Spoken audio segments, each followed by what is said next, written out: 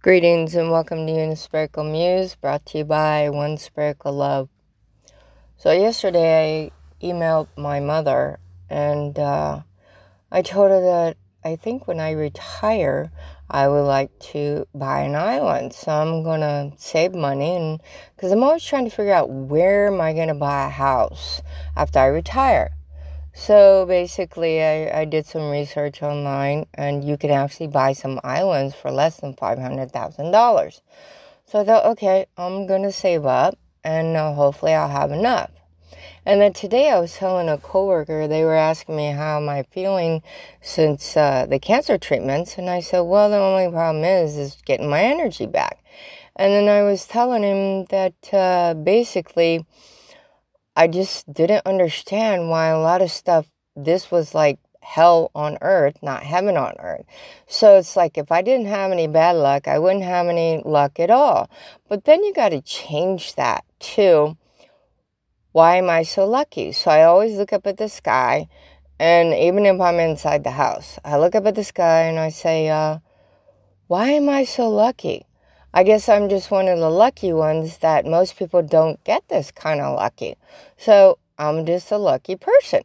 So I tell him this, so then you get enough positives, then change things to positive. You get enough of those, and then you're less likely to get the things that are irritating.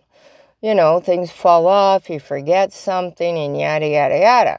So basically, I tell him, and then what happens is you look up at the sky and you're asking the universe, not yourself or anybody else, why am I so lucky? So then the universe, within a couple minutes, will then send me a sign saying, well, try something this way instead of the way that you were doing it.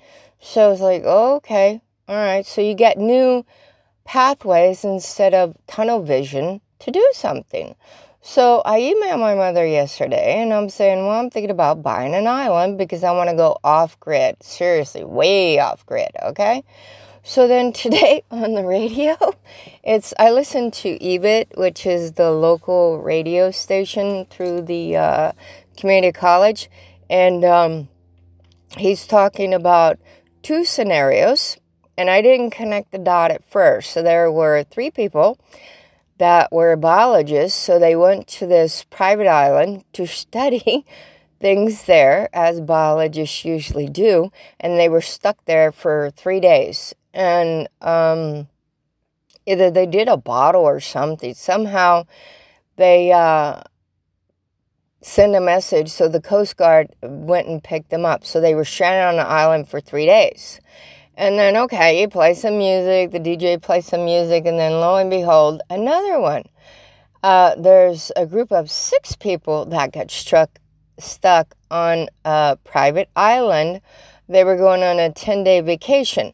Well, the guy that dropped them off just left them there. So luckily they had a plastic bottle and a piece of paper and a pencil and wrote a message and put it inside the bottle, and it went to the Coast Guard and they came and picked them up. So that was 2 signs from the universe. Okay, I get the message.